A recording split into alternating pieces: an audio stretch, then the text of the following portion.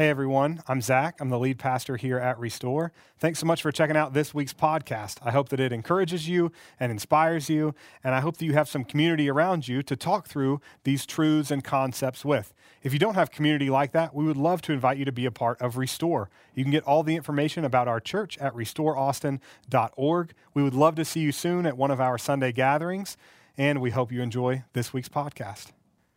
Creation has been a core part of our faith since the very beginning. We have this creative God who created us, and he made us, humanity, creative beings as well.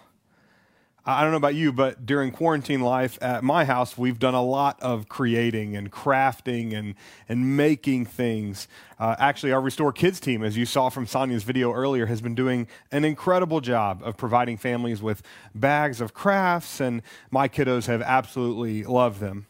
We've also done some kind of creative projects on our own, and here is one of our favorites. I brought it with me that gets used almost every day.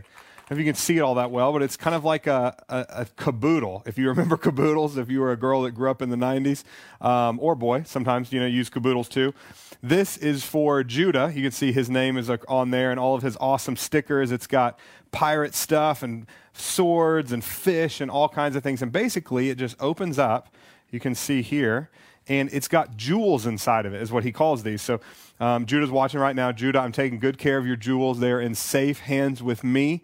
I promise I'm not using them as some kind of bartering system or giving them away or anything. He's got some really big, cool ones that he's found in the yard, some other things in here. That's a beer bottle cap. Not really sure how that got in there, but it's in there. Judah wasn't the one that drank that. I'm like 99% sure. But anyway, he made this. He and Amy made this together. She made one for Major. She actually made one for the two boys that are neighbors of ours next door. And they use these all the time. They've created these things, and they absolutely love them. Now, obviously, nothing is as good as the creation that we see all around us, right, that God made.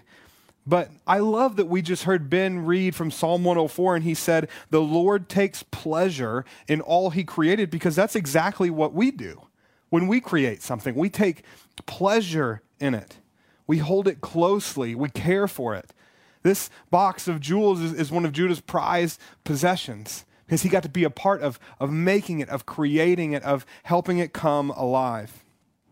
We take great pleasure in the things we create, and we get upset if they get broken. I believe that's exactly how God feels about his creation. He loves our world dearly, and it breaks his heart to watch the way that we are hurting right now. We're in week 3 of this series we're calling Unchanging, and this series is all about God's enduring, unchanging character. And today we're actually going to explore a characteristic that you may not have heard of. Most aspects of God's character are discussed pretty openly, pretty frequently in both kind of spiritual and secular spaces, but this one, it flies under the radar a little bit. This morning we're talking about God's omniscience, his unlimited power of creation. Now, this isn't just an uncommon character trait. It's actually an uncommon English word. In fact, when you type it out, it gets a little red squiggly line under it, like Microsoft Word or Pages or whatever doesn't even recognize that it's a word. So why is this core characteristic of God so often overlooked? Well, I think it's because we think of God creating as something long past, right? After all, it's the very first characteristic of God mentioned in the scriptures. It's quite literally the opening line of our Bible, Genesis 1:1. In the beginning, God created the heavens and the earth. Notice, even the language there is in the past tense. God created way back in the beginning. See, Christians believe that God created everything. Some believe that God used evolution, some don't. Some believe the earth is 6,000 years old. Some believe it's 4.5 billion years old. No one knows exactly how he did it or when he did it, but a core Christian belief since the very beginning of the church has been that God created everything. But created is in the past. Yes, it was amazing. Yes, it was awe-inspiring. Yes, he just spoke and the world came into being, but it's over now. It's in the past. But what if I told you it's not actually over? What if I told you that God is still busy creating every single day? You see, I believe that God's omniscience, this often overlooked characteristic, is actually the one that we need to hear about most right now. Because you don't have to look very far around you to see that we are in desperate need of some recreation, some restoration. Lately, our world has been marked by chaos and brokenness and death. Chaos, brokenness, and death. I picked those descriptors on purpose because they are not an unfamiliar condition in which God likes to work, in which he likes to intervene and bring creation and recreation and restoration. You see, Scripture teaches that this is what the world was like when he did his most famous creating back in Genesis 1. Look at verse 2 with me. Now the earth was formless and empty. Darkness was over the surface of the deep, and the Spirit of God was hovering over the waters. This was the state of the world when God began his creative work. Now, that ocean imagery is really important. You see, ancient civilizations like the one that this was written in, the deep waters were like the most dangerous thing they could imagine. It represented chaos and brokenness and death. And then the Scripture teaches that out of all of that, God creates the world. He enters into it and he brings order out of chaos. He brings wholeness out of brokenness, and he brings death out of life. How did he do it? Verse 3 says, "And God said, 'Let there be light.' And there was light. And God saw that the light was good." When our world was engulfed in darkness, marked by chaos and brokenness and death, God unleashed his light, and he looked and he said, "It is good." Can you think of another time that God unleashed his light on a dark world? We talked about it last Sunday, actually, from John chapter 1. In the beginning, the Word already existed. The Word was with God, and the Word was God. That capital W word is Jesus that John's talking about here. It's a nickname that he has. He existed in the beginning with God, and God created everything through him. Nothing was created except through him, and the Word gave life to everything that was created. And listen, his life brought light to everyone. The light shines in the darkness, and the darkness can never extinguish it. So the Word, Jesus, became human and made his home with us. God himself puts on flesh to come down and bring light into our dark world. This light put on skin and made his home with us. When Matthew, another person that recorded the life of Jesus, announces his birth, he says the very same thing. Matthew 4:16, "The people living in darkness have seen a great light. And on those living in the land of the shadow of death, a new light has dawned." Even Jesus, he affirms these words spoken about him and his purpose over and over and over again during his time on earth. John 8:12, he says, "I am the light of the world. Whoever follows me will not walk in darkness, but will have the light of life." John 9:5, "As long as I am in the world, I am the light of the world." God is no stranger to bringing light into dark situations. He is in the habit of creating and recreating. Whenever he encounters chaos and brokenness and death, he brings his light into it. But that last statement we just read from Jesus, it begs an important question for us. Because he says, "As long as I am in the world, I am the light of the world." So what happens when Jesus is no longer in the world? Well, Jesus actually told us right before his death and resurrection. Matthew 5:14. "You are a light of the world.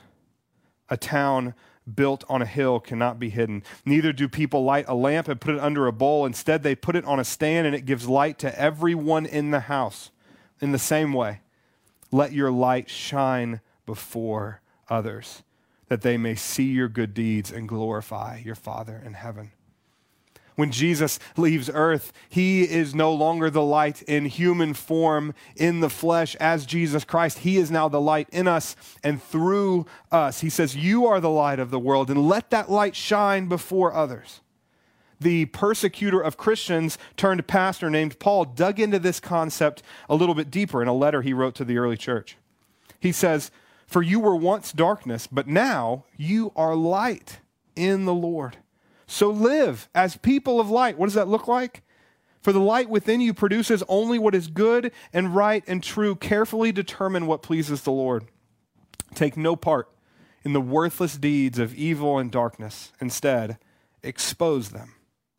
Scripture teaches very clearly here that when the world gets dark now, God's plan is to shine his light of recreation and restoration through us.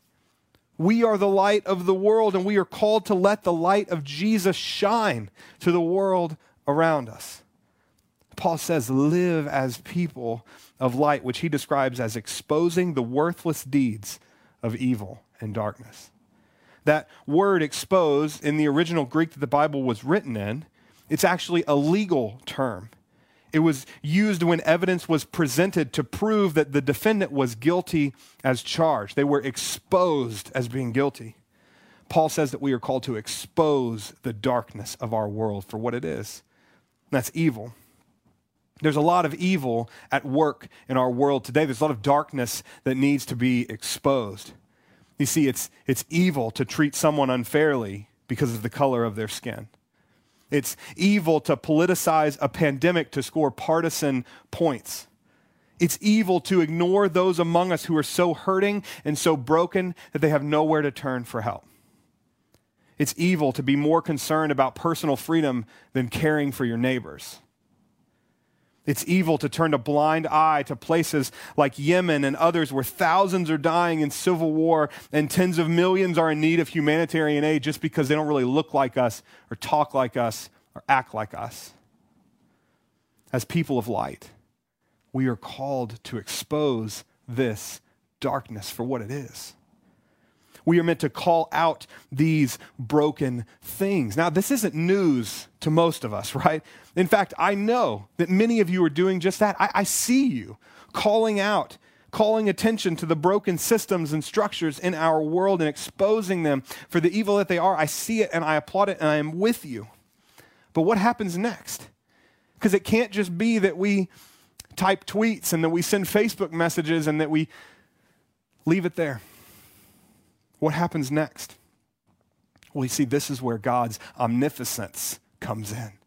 Our all-powerful God who is constantly creating and recreating and restoring. Because you see, I believe our omnipotent God is still creating and recreating right here and right now. He is in the business of finding the parts of our world that are drowning in darkness so that he can unleash his light. Where there is chaos, he brings order. Where there is brokenness, he brings wholeness. And where there is death, he brings life. Let me ask you all a question. I wish you were in the room with me all around like you used to be so that you could shout it out and I could hear it, but you'll just have to shout it out wherever you're watching. Here's the question. What is it called when God brings life out of death? Let me give you a hint. It's kind of what our entire faith is built around. It's the cornerstone event of Christianity. What's it called when life comes out of death? Resurrection. Resurrection. You probably already know this, but just in case it's not clear, let me say it directly. Our God is in the business of resurrection, of bringing life where there is death. He's in the business of resurrection. He's in the business of restoration. He's in the business of recreating. He is omnipotent.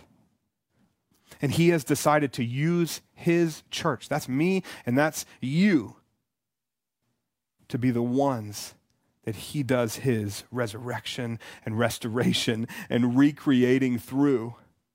He has decided to make resurrection, restoration, and recreation a reality here on earth through us. This is so important for us to grab a hold of as his church because over the past few months, right, it's become obvious that the church was never meant to be just a building. It was never even meant to just be a Sunday gathering. The church was always meant to be Followers of Jesus who bring light and love into places that are dark and in despair. I'm going to say that again. The church was always meant to be followers of Jesus who bring light and love into places that are dark and in despair. The church was always meant to be catalysts for God's resurrection, restoration, and recreation. We got to do a little bit of restoration work yesterday as a church family. We got to be some light in the darkness, so to speak, in our drive-through serve day. We put together a little video to let you check it out.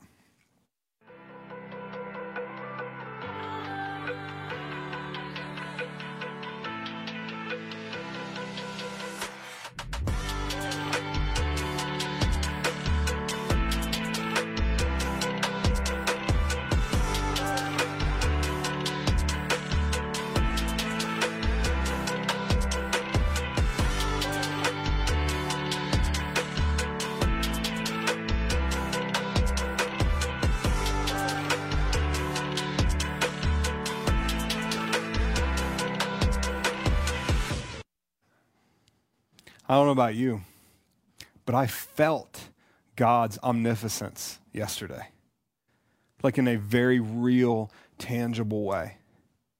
Just like he did at the very beginning, I felt him working through us to bring order and wholeness and life where there is chaos, brokenness, and death. I have news for you. This is God's big plan, y'all. He announced it when he put on flesh and made his home among us through Jesus Christ. At the very beginning of Jesus' public life, right after he was baptized by John the Baptist, but before he did any miracles or even started recruiting his disciples, he went to his hometown of Nazareth. And he went there to make an announcement about what exactly he was about to do, about what he was going to spend the next 3 years of his life accomplishing. Luke's account of Jesus' life records what happened. He, that's Jesus, went to Nazareth where he had been brought up. And on the Sabbath day, he went into the synagogue as was his custom. He stood up to read, and the scroll of the prophet Isaiah was handed to him. Unrolling it, he found the place where it is written, "The Spirit of the Lord is upon me, because he has anointed me to proclaim good news to the poor. He sent me to proclaim freedom for the prisoners and recovery of sight for the blind, to set the oppressed free, and to proclaim the year of the Lord's favor." Then Jesus rolled up the scroll, gave it back to the attendant, and sat down. The eyes of everyone in the synagogue were fastened on him.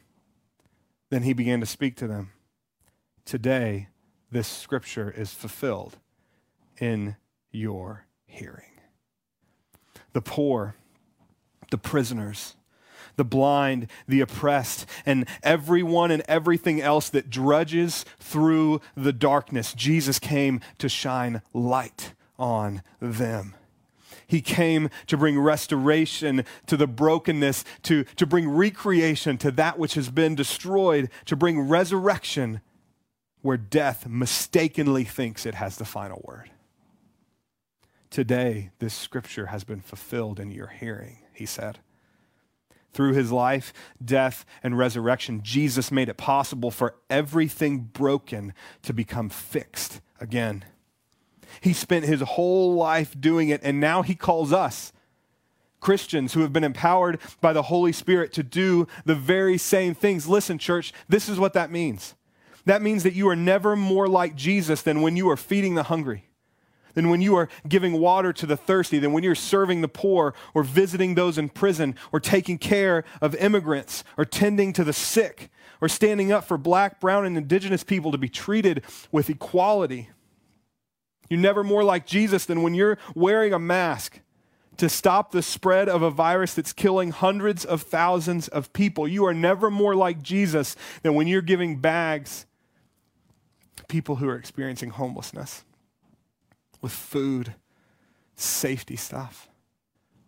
You are never more like Jesus than when you are stepping out to serve people in need. This is what it looks like to be a Jesus follower who is actively seeing our omnipotent God at work in and through them. Like I said, this is God's big plan. Jesus announced it at that little synagogue in Nazareth, and we have just been participating in it ever since. But not only do we get to be a part of it now, we get to look forward to the day when God will complete his mission of restoration. And in the ultimate, omnipotent act of recreation, he will usher in a new world. The author of Revelation captures this moment at the very end of Scripture. He says, "Then I saw a new heaven and a new earth, for the first heaven and the first earth had passed away, and there was no longer any sea." Remember what I said earlier about Genesis 1, right? And it used the sea as this metaphor for chaos and brokenness and death. That same imagery is being used here. There was no longer any sea means that God has finally and forever replaced the chaos with order, the brokenness with wholeness, and the death with life. And this is what it looks like. Verse 3. I heard a loud voice from the throne saying, "Look, God's dwelling place is now among the people, and he will dwell with them. They will be his people, and God himself will be with them and be their God. He will wipe every tear from their eyes. There will be no more death, or mourning, or crying, or pain, for the old order of things has passed away." And then he who was seated on the throne said, "Behold, I am making all things new." There it is. The penultimate act of God's omniscience. Jesus returns and he makes all things new. That is our hope, y'all. That is our hope. But we haven't been called to just sit and wait for it. We have been called to be active participants in it. So this week, I want to encourage you to think about how you can actively participate in God's omnipotent work in our world.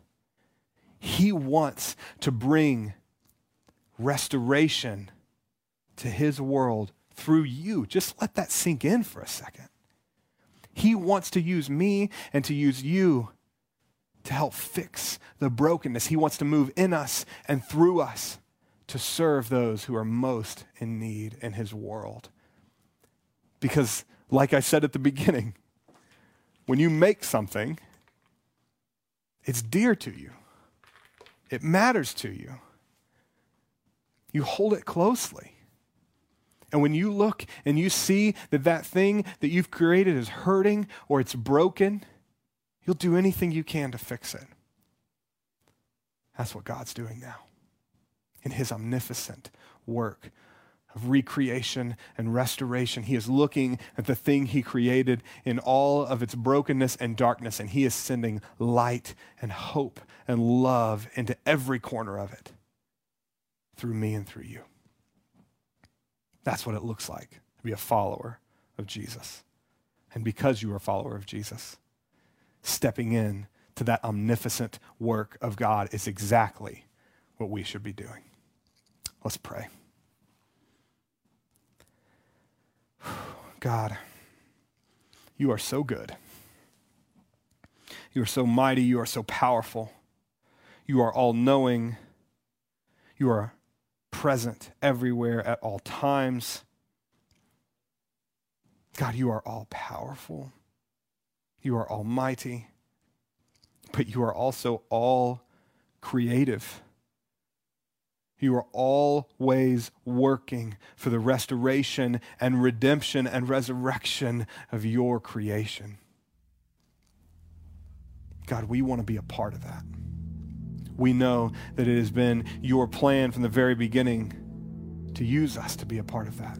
You told Abraham way back, right, in the Old Testament, you first called him out. You said, I will bless you, not so that you can hoard it for yourselves, not so that you can just sit in the enjoyment of it. I will bless you so that you become a blessing to every single person around you. That's what you were calling humanity to then. That's what you are calling us to now. You've blessed us to be a blessing to the world. You have put your light in us so that we might stand upon a hill filled with your light and shine it into every dark place, to expose the darkness for what it is, God, and to bring your light into it. Use us to do that, we pray. In Jesus' name, amen.